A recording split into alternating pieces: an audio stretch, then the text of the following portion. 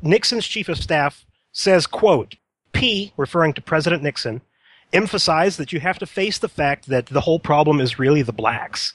The key is to devise a system that recognizes this without appearing to, unquote.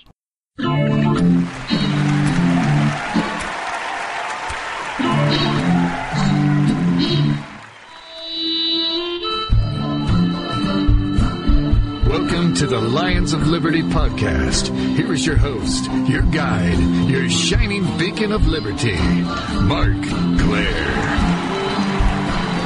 Hey folks, welcome back to the Lions of Liberty podcast, episode 72.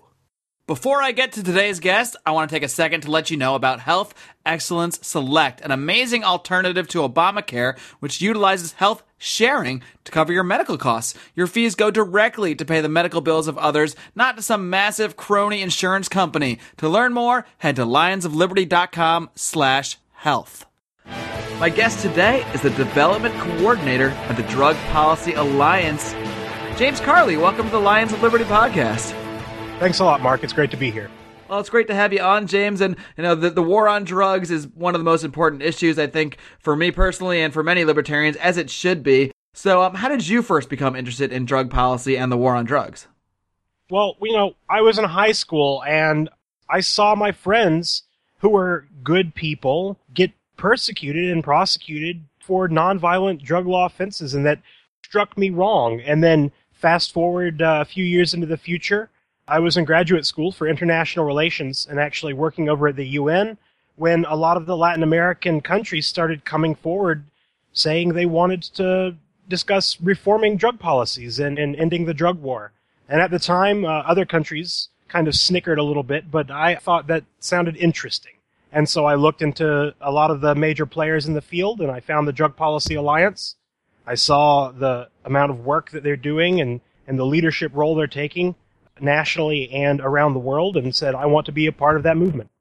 So how did you take that interest and actually take that next step and end up getting a job with the Drug Policy Alliance? How did you go about that? Because I know so many people kind of find an area they're interested in and they say, oh man, I really would love to work on that and I really love to work with this organization, but then it'll stop there. So how did you actually take that next step and actually get a job working with the Drug Policy Alliance?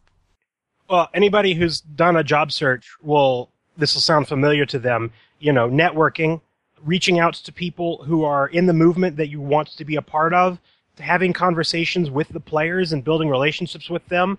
It helped that also I was in graduate school. I got my master's degree nearby New York, actually in northern New Jersey. So the office wasn't far away for me to come check the guys out. And we realized that we were on the same page. And they extended me a job offer after a period of time getting to know each other. Very cool. And what is your specific role there? Your title is Development Coordinator. So what do you actually do? I research new foundation partners and assist with grant writing and foundation relationships to fund a lot of our work. Now let's talk more about the Drug Policy Alliance for people out there that might not be familiar with this great organization. What is the specific mission of the Drug Policy Alliance? The Drug Policy Alliance envisions a just society where the use and regulation of drugs is rooted in science, compassion, health, and human rights, where people are punished not for what they put in their bodies, but only for crimes against others. We seek to reduce the harms of drug use and drug prohibition, and to promote the sovereignty of individuals over their minds and bodies. Well, all right, that certainly sounds like a mission in line with what we're trying to do here, which is really just create an environment where people respect the individual rights of others and where people respect the rights of people to do just about anything as long as they're not harming other people, and that includes owning a certain plant or owning a certain substance or what have you. And it's really in line with the Drug Policy Alliance mission. And this is a really great organization that's really had some great successes and has really had a great effect on the war on drugs and the continuing legalization movement we're seeing across America. So can you explain exactly how the Drug Policy Alliance goes about its mission? Is it publicity campaigns? Is it focusing on legislation and lobbying and that kind of thing? Or is it more of a multifaceted approach? It's a very comprehensive and multifaceted approach.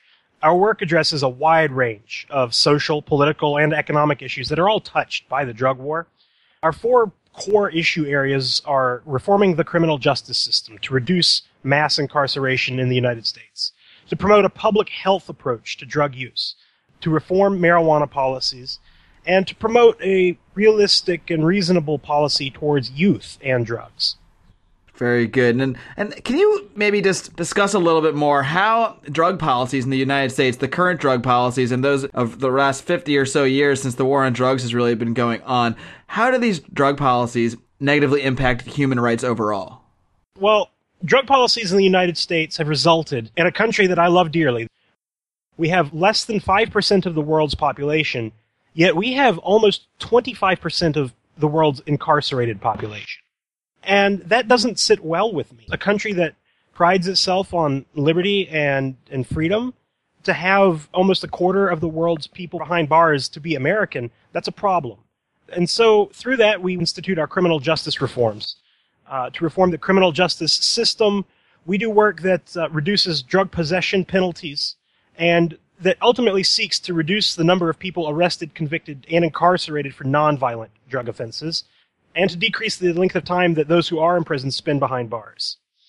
Militarization of police. You know, we turn on the news, we see these small police departments have military surplus equipment, mine-proof vehicles, and this is largely a result of the war on drugs because there's been Justice Department grants to provide these departments with this military equipment in the name of fighting the war on drugs, but also in part to keep the money flowing through the military-industrial complex. So it's a very entrenched problem. Yeah, I'm glad you touched on that because I think that's a lot of what gets left behind in the debate is how much this stuff is kind of still tied into crony capitalism. I mean, there are so many military manufacturers that have contracts for all sorts of equipment. You know, they have surpluses, and if they have surpluses, well, the government can't have surpluses because then they're not going to want to order as much stuff next year, so they have to find something to do with this equipment. And they actually send this equipment to police departments all over the country. And, you know, what are these police departments going to do with this equipment? Well, obviously, you take a situation where you have these drug laws, the war on drugs, a situation where you make something as simple as owning a plant illegal, something that many, many, many millions of people in this country do, not harming anybody else, but simply owning a plant or a certain substance. You make it illegal and you combine that with all these incentives, these perverse incentives that these police departments had, and give them all this equipment. I mean, it's just a recipe for a disaster. And the war on drugs essentially turns into a war on people. So I mean, I'm really glad you pointed that out. You're absolutely right. The war on drugs has become a war on citizens by the United States government, and that's what inspires me to get out of bed every day, is undoing that terribly unjust and violative policy.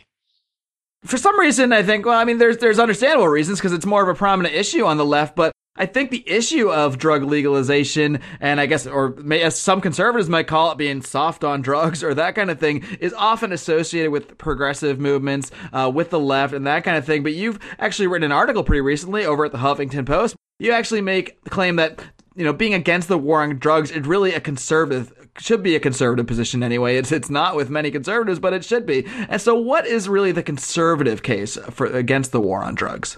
You know, certainly, Mark. The conservative case on the war on drugs, now there are definitely aspects of our work that appeal across the aisle, and that's part of the beauty of our movement. But the conservative arguments for ending the war on drugs is that it's terrible economics. We've thrown more than $1 trillion at a problem and achieved no real demonstrable benefits. Drugs are still pretty easily available, cheap, potent. Levels of drug production have arguably not really decreased around the world, and nothing of value has been created or produced. And so I think anybody who's familiar with the business world will tell you, if you keep throwing money at something and you're not producing anything or achieving your goals, then it's probably a bad policy or a bad idea. And so something like that would not fly in the business world. So it's bad economics. Secondly, it violates our fundamental liberties and freedoms. The notion that the state can deprive you of your freedom because of personal choices you make about yourself and your family and your own body has no place in a free society. It's really frightening to think that the government can knock down your door to come in to your house and raid your home and disrupt your life just because of personal choices you make about your own life. And the third argument really is that the war on drugs really does undermine community values and social fabric when you get prosecuted for a drug law violation and put in jail. You know, that tears up families. You have kids whose parents are in prison. You have Sesame Street having to explain to their audience what incarceration means.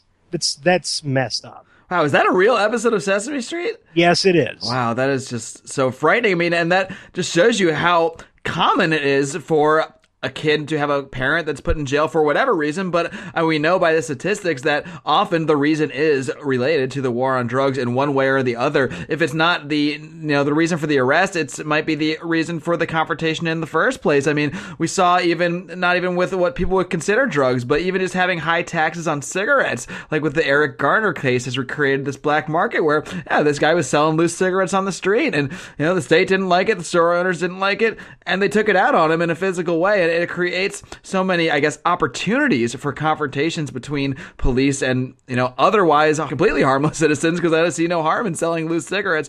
I mean, and that's just cigarettes, which are not nearly as maligned, by the state and by the laws as other substances such as marijuana or even heroin, cocaine, meth, and that kind of thing. But the point is, when you ban things and you make things illegal, whether it's a drug or whether it's just, adding an extra tax on cigarettes and making selling them without that tax illegal, when you do that, you're just creating all these opportunities for confrontations with the police and all these incentives for the police to make these arrests. And it's just a combination that has resulted in just disaster for so many people and so many families.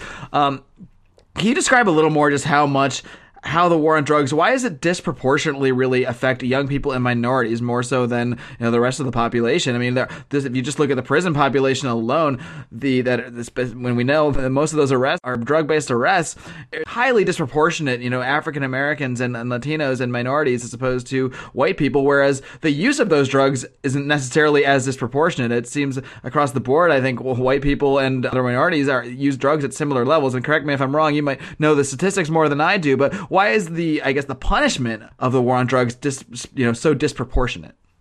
To really understand the answer to that question, you really need to look at the history.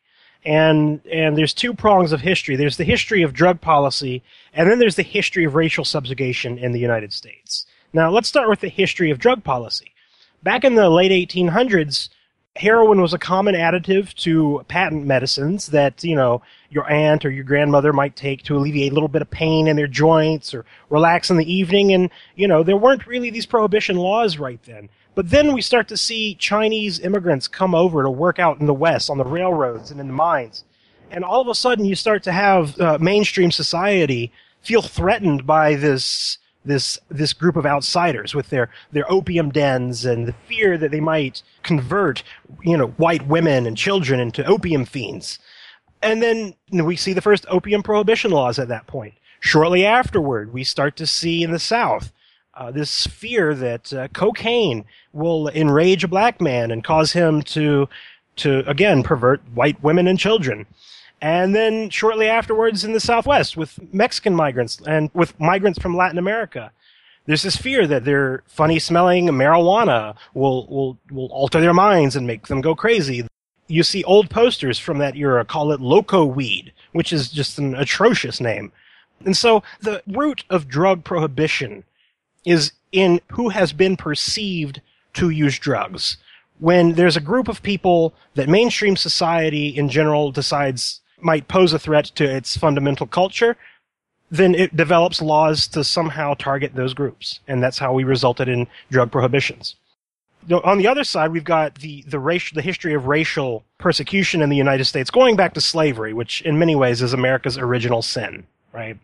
We had slavery, and then we had the Civil War, and after the Civil War, we had issues of involuntary servitude. The 13th Amendment prohibited slavery and involuntary servitude, except as punishment for crime. Now, that's important, because that opened the window then for criminal laws to be developed in the future that could potentially be used to target minorities, and that's largely how it played out. We had the black codes in the 1860s and 70s, vagrancy laws that were used as reasons to pick up, people of color.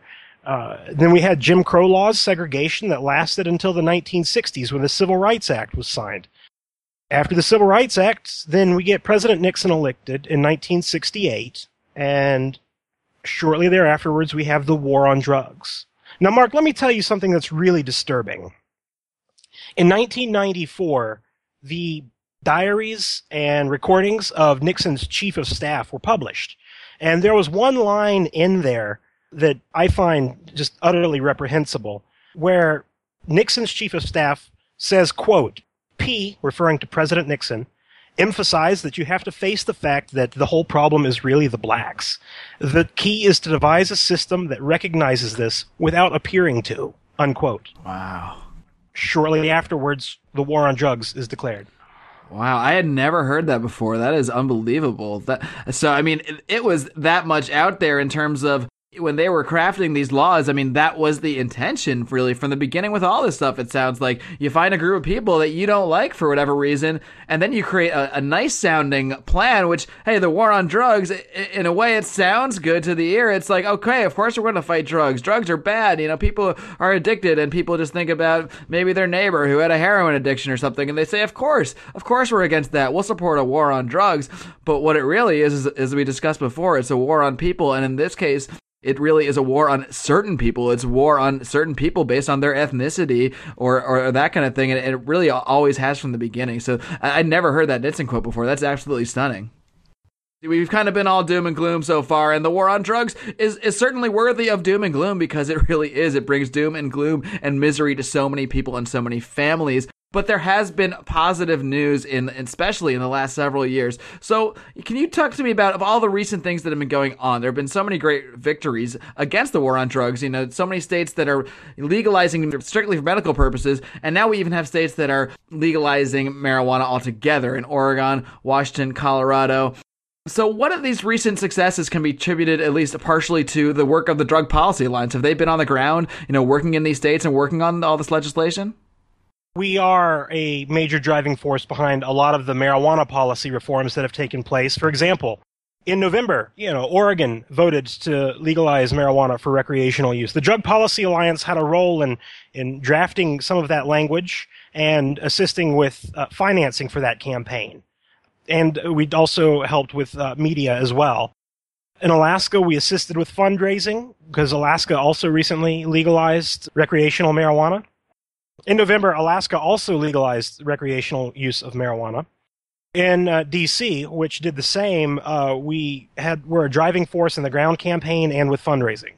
Well, I mean, that's great. I mean, it's great that you guys are really looking at this at the kind of state level, because I think that's where, just because of the practical ways our system is laid out, that's where we have the most ability to kind of craft these laws. I mean, it seems that the federal government isn't really interested in changing the war on drugs. At least they haven't been in the past. Although recently, in the latest spending bill, I'm sure you saw that they actually snuck a little provision in there that really did scale back the federal war on medical marijuana, at least. So can you tell us a little bit about that recent provision? And, I don't know, were you guys involved with that as well?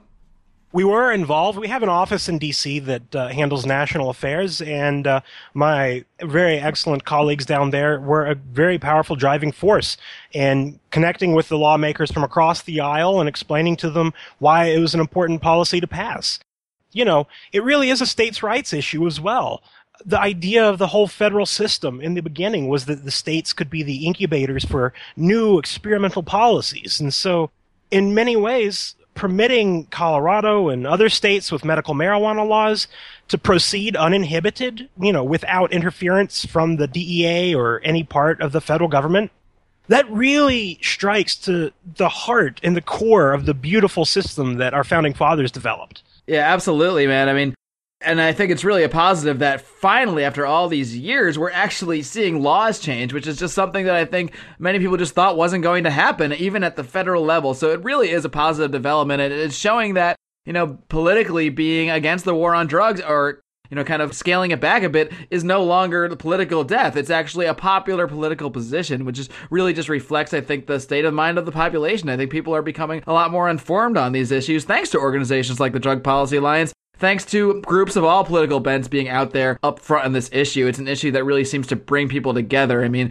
libertarians, progressives, what have you, can all kind of join on this one issue. And when you have something like that has the ability to create such broad coalitions, that's when you can really affect change, especially at the state level, even at the federal level. There's really no issue we can't come together on when you have that many people that are broadly beginning to agree on something, which I think people really finally are when it comes to the war on drugs, at least with marijuana, because I think it's kind of the obvious case. It's the one where the facts are just so blatant in saying, look, this is not a harmful thing. I mean, even if you accept that premise of the war on drugs as stopping people from doing something to harm themselves, you can't even make that case, even if you did agree with that concept. You can't even make that case in any logical way with marijuana, and I think it kind of exposes the whole thing, really, because most of the war on drugs, the vast majority of the money that goes into it is focused on marijuana. So if we can scale back the marijuana thing and change the laws in regards to that, I think it really opens up the door for, looking at other drugs in the same way and not throwing people in the jail cell for simply even having heroin or cocaine or something else that we might agree has more harmful effects when abused.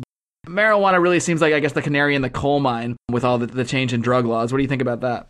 Well, definitely, the marijuana issue it directly touches more lives than any other single drug policy. About half of the 1.5 million drug arrests each year are for marijuana-related offenses, and almost 90% of those are nothing really more than simple possession. Marijuana policy and changing marijuana policy is a pillar of ending the drug war, and by reforming marijuana policy, we can then begin to demonstrate and really see how that also touches on our other issues like reforming criminal justice system, reducing mass incarceration, having a frank and honest conversation about the health-related issues related to drug use. Now, James, I've got just a few more questions, but first, I want to take a minute to tell everyone about our sponsor, Health Excellence Select, from my Academy of Health Excellence. Now, until last year, I was just like you guys. I saw my health insurance cost double and my deductibles skyrocket thanks to the Obamacare health insurance mandates. Determined not to participate in this corporatist scheme, I sought an alternative and found out about health sharing, a fantastic concept in which your monthly fees go directly to pay the medical bills of others, not into the pockets of some crony capitalist fat cat. Health Excellence Select combines health sharing with a patient care personal assistant, 24/7 phone access to board-certified physicians, and discounts on dental, vision, and other benefits. The best part is that for most people, plans with Health Excellence Select are much more affordable than Obamacare insurance, and it meets the legal mandate, so you will not be fined for using it in lieu of insurance. For more information, head on over to lionsofliberty.com/health. James, another recent success against the war on drugs is in my state where I live, California. We passed something called Proposition 47. Now out here we have a system where every time there's an election, there's a bunch of people that get signatures for a bunch of propositions and we all vote on them. I don't know if I love that as a system, but when it can be used for positive gains, I certainly love it. And in this case, I was happy to go to the polls and vote in favor of Proposition 47, which drastically reduces the penalties and the classification of drug possessions and non-violent crimes that are related to drugs. So, people that used to have felony convictions are now being downgraded to misdemeanors, and that has just effects in so many different ways that people might not think of. If someone was a felon before, they couldn't, own a firearm when they get out of jail ever again. Now, if that person is reduced from a felon to a misdemeanor, now that person can own a firearm, and maybe that person can now get a job they couldn't get before. So something like this has just massive, positive effects on nonviolent people, and it's really a positive development. And do you see Proposition 47 as kind of being a model for other states and how they can go about kind of curtailing drug laws on their own? Prop 47 is a proposition that the Drug Policy Alliance supported with financing, and we're helping with its implementation. It's definitely a positive development we'd like to see. There are going to be different policies that arise in different states that, attempt to achieve similar objectives, and we're interested to see the whole spread of different policy options that the people of the states come up with themselves.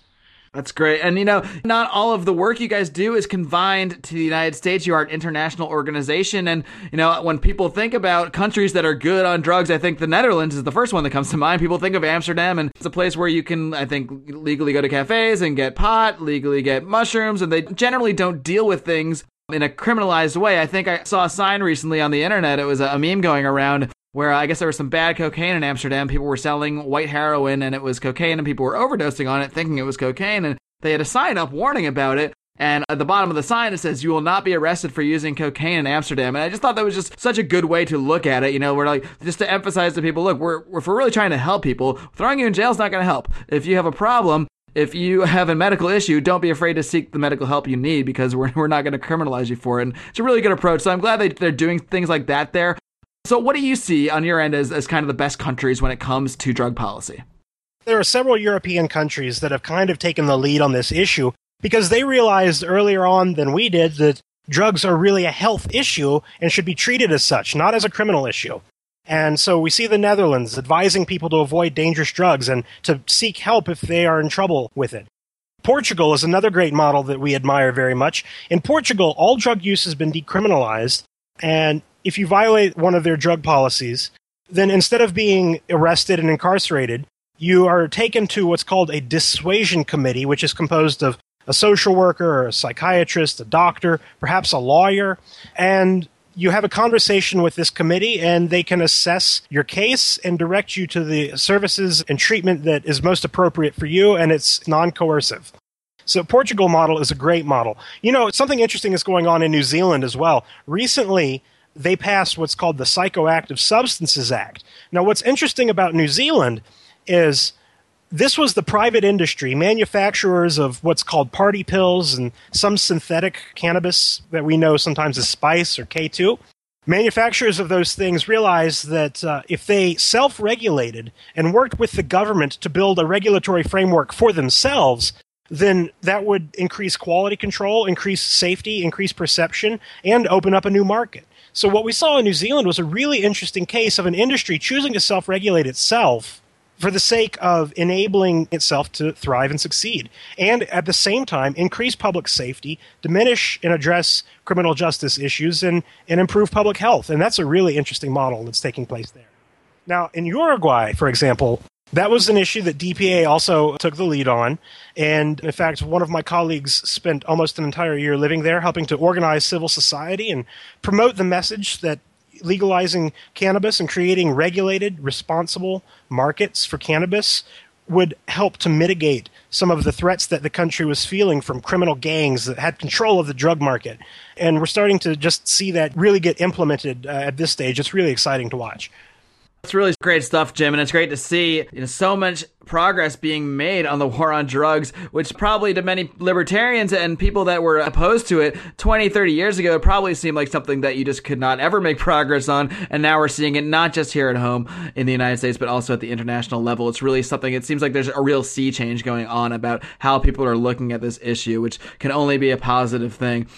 Now, with all this positive stuff going on, though, there's going to be people opposing it because there's a lot of people that have vested interest in keeping drugs illegal. There are people in governments, there are people in drug cartels that want drugs to be illegal because that's how they make all their money, by, working on the black market and operating that way. And these guys aren't about to close up shop and open up a pharmacy to deal this stuff. So, what do you think are the biggest roadblocks to all the progress being made on the war on drugs? Let me tell you what, Mark. Funding. And I'm not just saying this because I happen to work on the fundraising team here, right. But seriously, you look at all the work that has taken place just in the past 5 years, much less the past 20 years that we've been working on these issues.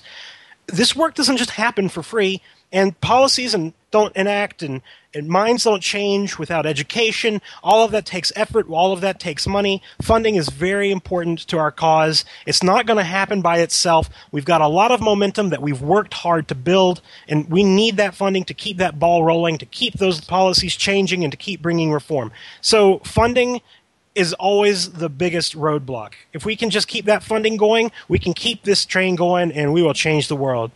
In terms of policies, 5 years ago, the roadblocks we were facing were different in many ways, but in many ways they were still the same. People are always going to have a little bit of fear of the unknown. We're used to the system of prohibition, so changing that is new, and new things are frightening. I mean, anybody, I think, would kind of agree with that. So part of our work is public education, explaining why this is a good idea and helping to belay people's fears of the unknown. And by talking about it more, it becomes less unknown. Other roadblocks include district attorneys and prosecutors who do have a vested interest in upholding the laws and the status quo. And that's something that we continue to work on as well. The current political system is so mucked up. There are entrenched interests, entrenched moneyed interests, and bipartisan disagreement. So that's another major roadblock. However, as we've seen in Congress just the past year, it's really emerging. The congressmen and senators, lawmakers are really starting to understand that drug policy reform is an issue that the people support. James, it's been an absolute pleasure, and I'm really glad there are organizations like the Drug Policy Alliance and people like yourself that are out there working every single day. You know, I do this stuff in my free time. I come on the air and I talk about all sorts of issues related to individual rights, and I'm working hard to try to change people's minds about how they view their fellow man. But I'm really impressed when there are people out there that do this 100% of the time, because it really truly is important, and it's going to take hundreds of thousands of people doing it 100% of the time to, I think, really see all of the change that we need to see. And I'm really thrilled that there are organizations like the Drug Policy Alliance out there. So please, you know, if you're listening now and you understand why the war on drugs is so terrible, please consider at least checking out the Drug Policy Alliance, kicking them a few bucks. Every single penny, every single dollar I know will help out. So please do consider that. And James, before I let you go, how can people get involved more directly with the Drug Policy Alliance? And, you know, feel free to give out any kind of contact information that you'd like to give out, your Twitter or any of that stuff. Definitely. Well, check out our website. It's drugpolicy.org. You know, if you really want to get involved, change happens at the local level. If this is an issue you care about, run for local office or get involved with your local political party of your choice. And when you get involved, keep bringing this issue up as one that's important to you. Keep that conversation going. Write letters to the editor. Call in on talk radio shows. Talk about this issue. You know, if you work at a job that drug tests, find ways of challenging that policy. What's always helpful, and words I live by, is be willing to take risks. Put yourself out there. Don't be afraid to speak up for your beliefs and your principles. That's how you become a leader, and that's how you change the world. James, Carli, thank you so much again for coming on the show, and wish you guys the best of luck. Thanks a lot, Mark. It was great talking to you. We'll be back after a little break. Hey guys, Mark Claire here, lionsofliberty.com, where we strive to advance the ideas of liberty daily. We bring you the Morning Roar. That's right, every Monday to Friday we'll have a brand new edition of the Morning Roar, where we provide a roundup of some news stories that you may not find in the mainstream media or even in your typical social media newsfeed.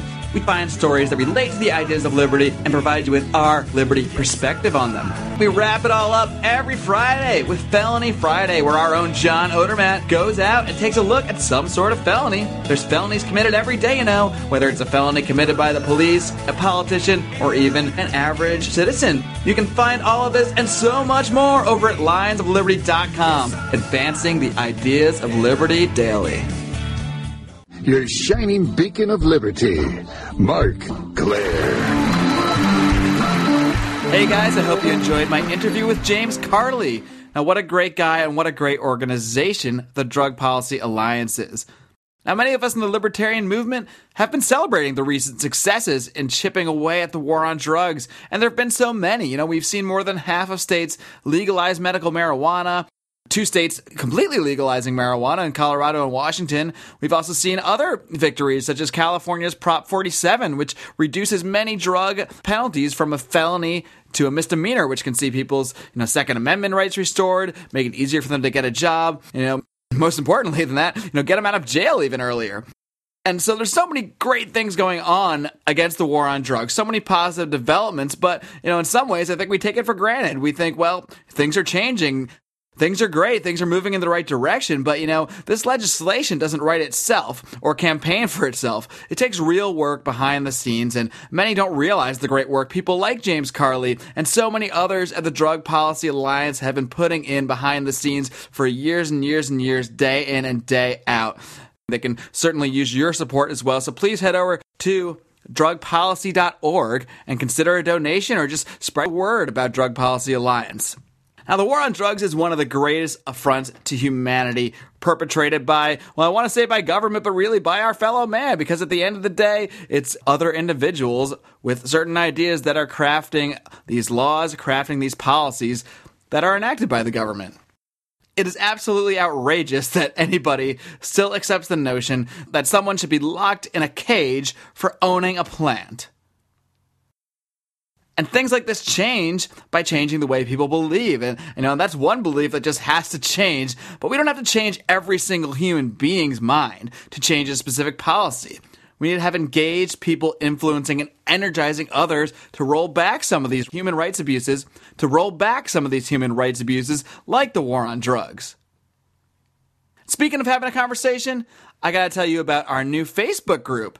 It's called the Lions of Liberty Forum. In addition to our normal Facebook page, facebook.com/Lions of Liberty, you can also join the Lions of Liberty Forum, a place where we can discuss all sorts of ideas, discuss our articles, discuss our podcasts, or you can make posts there as well and discuss any topics you guys want to discuss. We really want to have a place where people can come, check in, and engage in conversation. So please check out the Lions of Liberty Forum. If you just search for that on Facebook, you'll find it. Hit us up, and we will, one of our admins will approve you to join the group and get this conversation going. And, of course, we're going to keep it going here every single week, including later this week on Thursday, when my guest will be a gentleman by the name of Rayford Davis. He's an ex-police officer who is now an outspoken libertarian and vocal opponent of the war on drugs.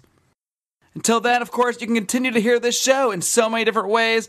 iTunes, Stitcher Radio. You can hear us on the radio, on streaming online at libertytalk.fm every Saturday and Sunday at 6 p.m. Eastern. And, of course, throughout the week at the Liberty Radio Network on LRN.fm. And like I said, join us back here again this coming Thursday for Rayford Davis. Until then, folks, do I really have to tell you once again to live long and live... live free.